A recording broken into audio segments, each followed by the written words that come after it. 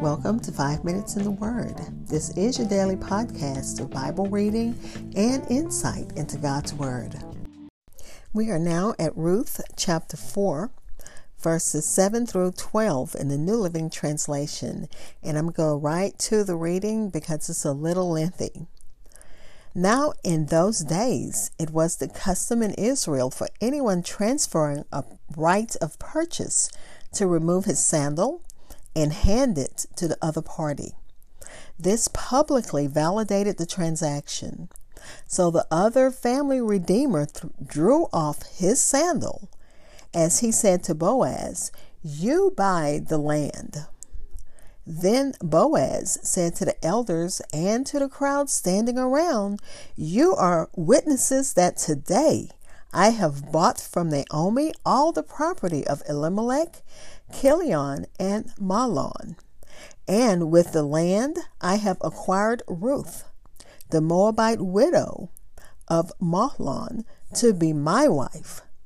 This way she can have a son to carry on the family name of her dead husband and to inherit the family property here in his hometown. You are all witnesses today." Then the elders and all the people standing in the gate replied, "We are witnesses. May the Lord make this woman who is coming into your home like Rachel and Leah, from whom all the nation of Israel descended. May you prosper in Ephratah and be famous in Bethlehem. And may the Lord give you descendants by this young woman who will be like those of our ancestor Perez, the son of Tamar and Judah." Again, that's Ruth chapter 4, verses 7 through 12 in the New Living Translation, which titles it, Boaz Marries Ruth. I'll be back to share insights and we'll close with prayer.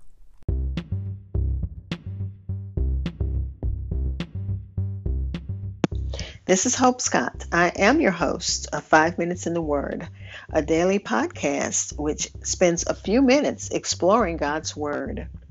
Thanks for listening, subscribing, and following my podcast. You can find it on Spotify, Apple Podcasts, TuneIn Radio, iHeartRadio, Good Pods, or wherever you hear podcasts. Also, please like and follow 5 Minutes in the Word on Facebook and Twitter. That again was Ruth chapter 4, verses 7 through 12 in the New Living Translation. In this section, Boaz has fairly and by divine providence, he now has the right of to be kinsman redeemer. The nameless kinsman lost a good bargain, a good estate, and possibly a good wife, because we know that Boaz and Ruth, their line, will produce our Savior, who is our kinsman, who is our Redeemer. Let me continue reading. Boaz was honorable and honest. He did not purchase Ruth or the property secretly, undermining the nearer kinsman, nor did he strike a private deal with Naomi, unknown to the other kinsman. Boaz does not delay in keeping his promise that he made to Ruth, that he would do the kinsman part. So at the city gate, before the elders and all the people, he makes it known that he has a marriage contract between himself and Ruth the Moabitess, and the purchase of all the estate that belonged to the family of Elimelech. And Matthew Henry points out that if he had not been a mighty man of wealth, he could not have been able, or would not have been able, to accomplish this redemption, nor done this service of the kinsman to the family. Apparently, the custom of, taking off the shoe was unfamiliar to the audience. So that's why there's an explanation. And the action described here is, it says in Deuteronomy, the widow removes the sandal. But here the exchange of the sandal is between the two men. And in Deuteronomy 25, the person who refuses his duty as redeemer is disgraced. But we don't think the unnamed kinsman is disgraced. I think it was a mutual thing where I can't do it, so you go ahead and do it, Boaz. An ancestor of Boaz, Perez, was born to Judah, and I might not be pronouncing that right, so forgive me, Bible scholars. Perez was born to Judah through circumstances related to the practice of levirate marriage, where, the kinsman marries the widow. Rachel and Leah did build up the house of Israel. All of their children were in church, and their offspring was numerous. The people prayed for Boaz that he might continue to be worthy, or do great things in the city, to which he was already an ornament. He was already well known and might be more and more famous.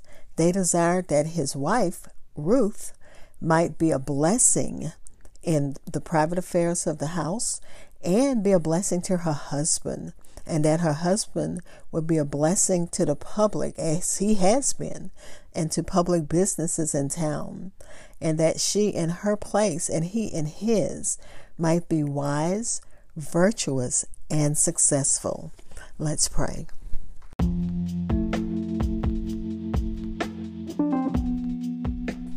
Father, we thank you for the picture that you are giving us in the book of Ruth.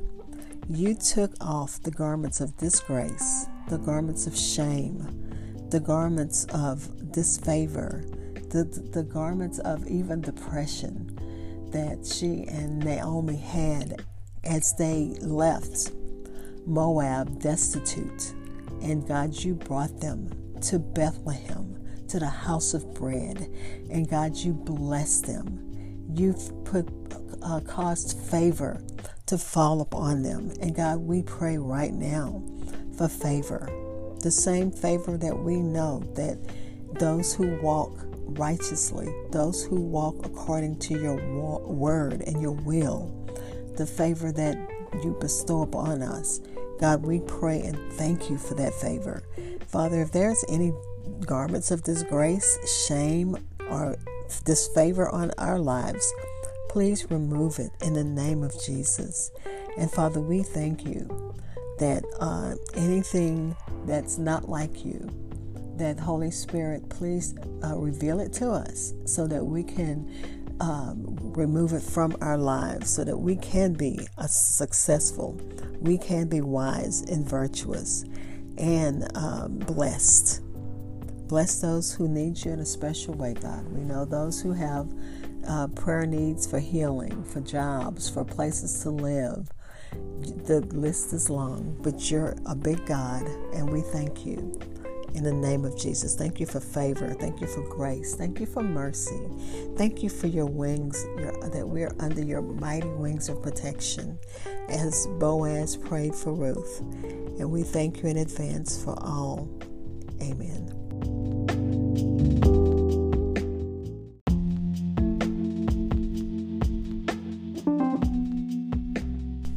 Thank you for spending time in God's Word with me. Be blessed.